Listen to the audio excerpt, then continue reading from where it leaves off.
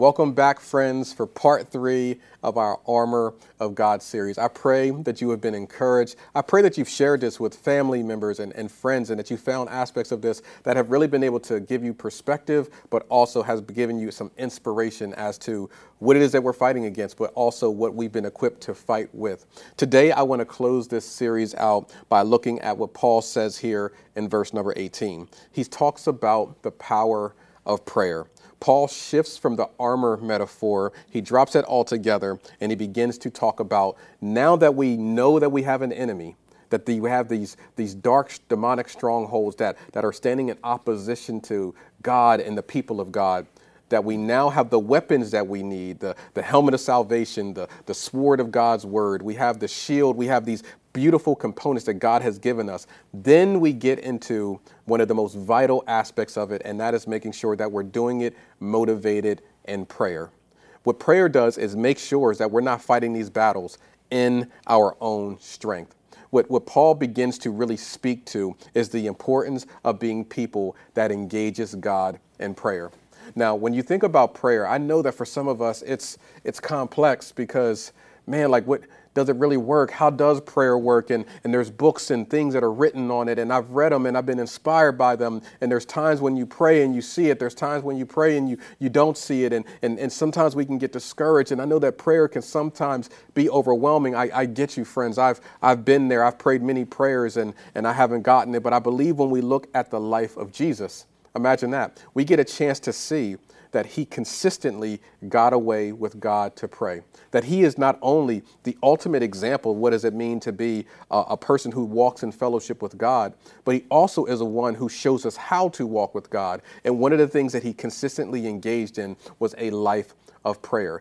Hear me, friends. Jesus was engaged in what I believe to be the deepest acts of spiritual warfare that has ever been captured. That from the moment he was born, that there was attacks on his life, practical attacks that were motivated by demonic spirits. That from the time he came on the scene, he was dealing with misrepresentation of what he was trying to say. That he was constantly being falsely accused. Disciples who didn't understand him. He was dealing with all of these things that if we break down the armor of God, he was facing attacks in every single one of those areas, and yet he continued to walk through it.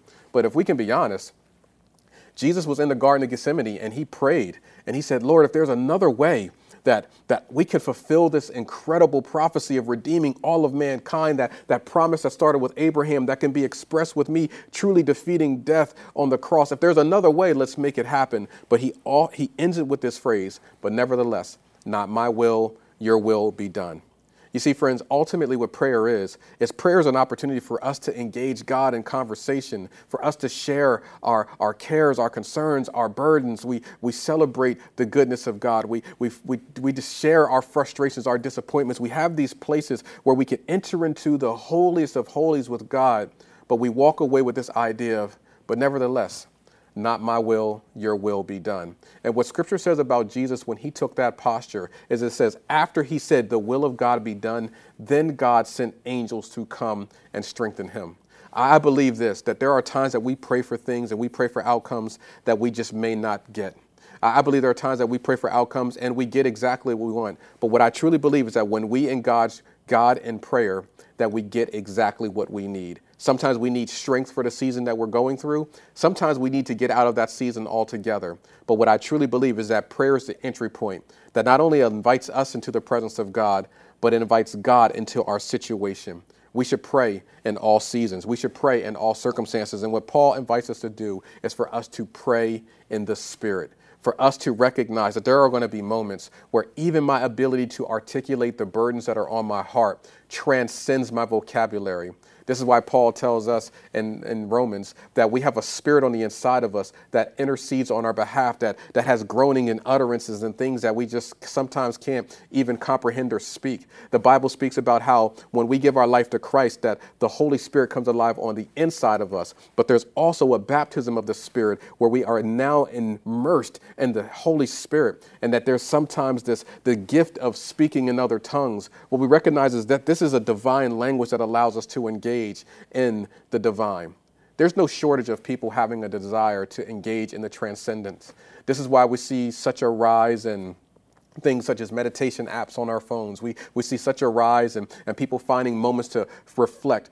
I think even doctors recognize the need for us to kind of get away and to disconnect so that we can just kind of refresh ourselves. What that means for the Christian, what that means for the follower of Christ, is that we're not engaging in something transcendent that we don't know, as Paul would say, the altar to an unknown God. We're actually engaging in the God that we know, but more importantly, in the God that knows us. What prayer does, it allows us to calm ourselves. It allows us to center ourselves. It allows us to be strengthened in the presence of God. It allows us to be equipped. And now it is the place where we shut ourselves off so that we can be given the wisdom and perspective on how we implement the places that God has called us to go into with the armor of God. I believe that prayer is such a vital part of what does it mean to be a follower of Christ and walking with peace and walking with humility and walking with strength, walking with boldness, knowing when to speak, knowing when to be silent. There's so many things that Scripture tells us that we need to do that sometimes they can be a little bit contradictory because it's all a matter of times and season. Prayer is the place that allows us to recognize what do I need to do in what season. What I want to encourage you with this, friends, is this. When we look at Jesus and he gives us the model of prayer with the Lord's Prayer, it really is meant to be a breakdown of the way that we engage God, recognizing that God is other, recognizing that he is holy, recognizing who he is, that his name is above all names. It's also being able to enter into this most holy place without fear of judgment. We're able to confess our sins, that we're able to be strengthened and empowered to walk in the paths that he called us to go into. It's able for us to recognize that God is our provider. These are all pillars that are meant to strengthen us, that no matter what season we're in, we can shut ourselves off from the world and be reminded that God is ultimately with us. As we engage in this journey that God has us on, and we recognize that we are engaged in spiritual warfare, it's understanding that prayer is the accelerant, it's the fuel that motivates the way that we function. I'll close with this thought. There's been many seasons that I have walked through that I knew that I was engaged in spiritual warfare. There's been many seasons where I walked through where I knew to put on the armor of God. But there have been seasons where I had all of those other things, but my prayer life had began to diminish. And what I recognize is I had the armor of God, but I was fighting in my own strength. There have been seasons in my life where I've walked through disappointments and struggles, and I know to do the right things, but I wasn't doing it the right way because I wasn't allowing it to be anointed in God's presence with prayer. We need to make sure that we're allowing prayer to be the posture that accelerates everything that we do, because if not, we could try to do something for God with the wrong posture. This is how you could see people who are followers of Christ and they're trying to execute things that seem like they're good ideas, but it doesn't seem like there's any grace on it. It doesn't seem like there's any love in it. It doesn't seem like there's any peace in it.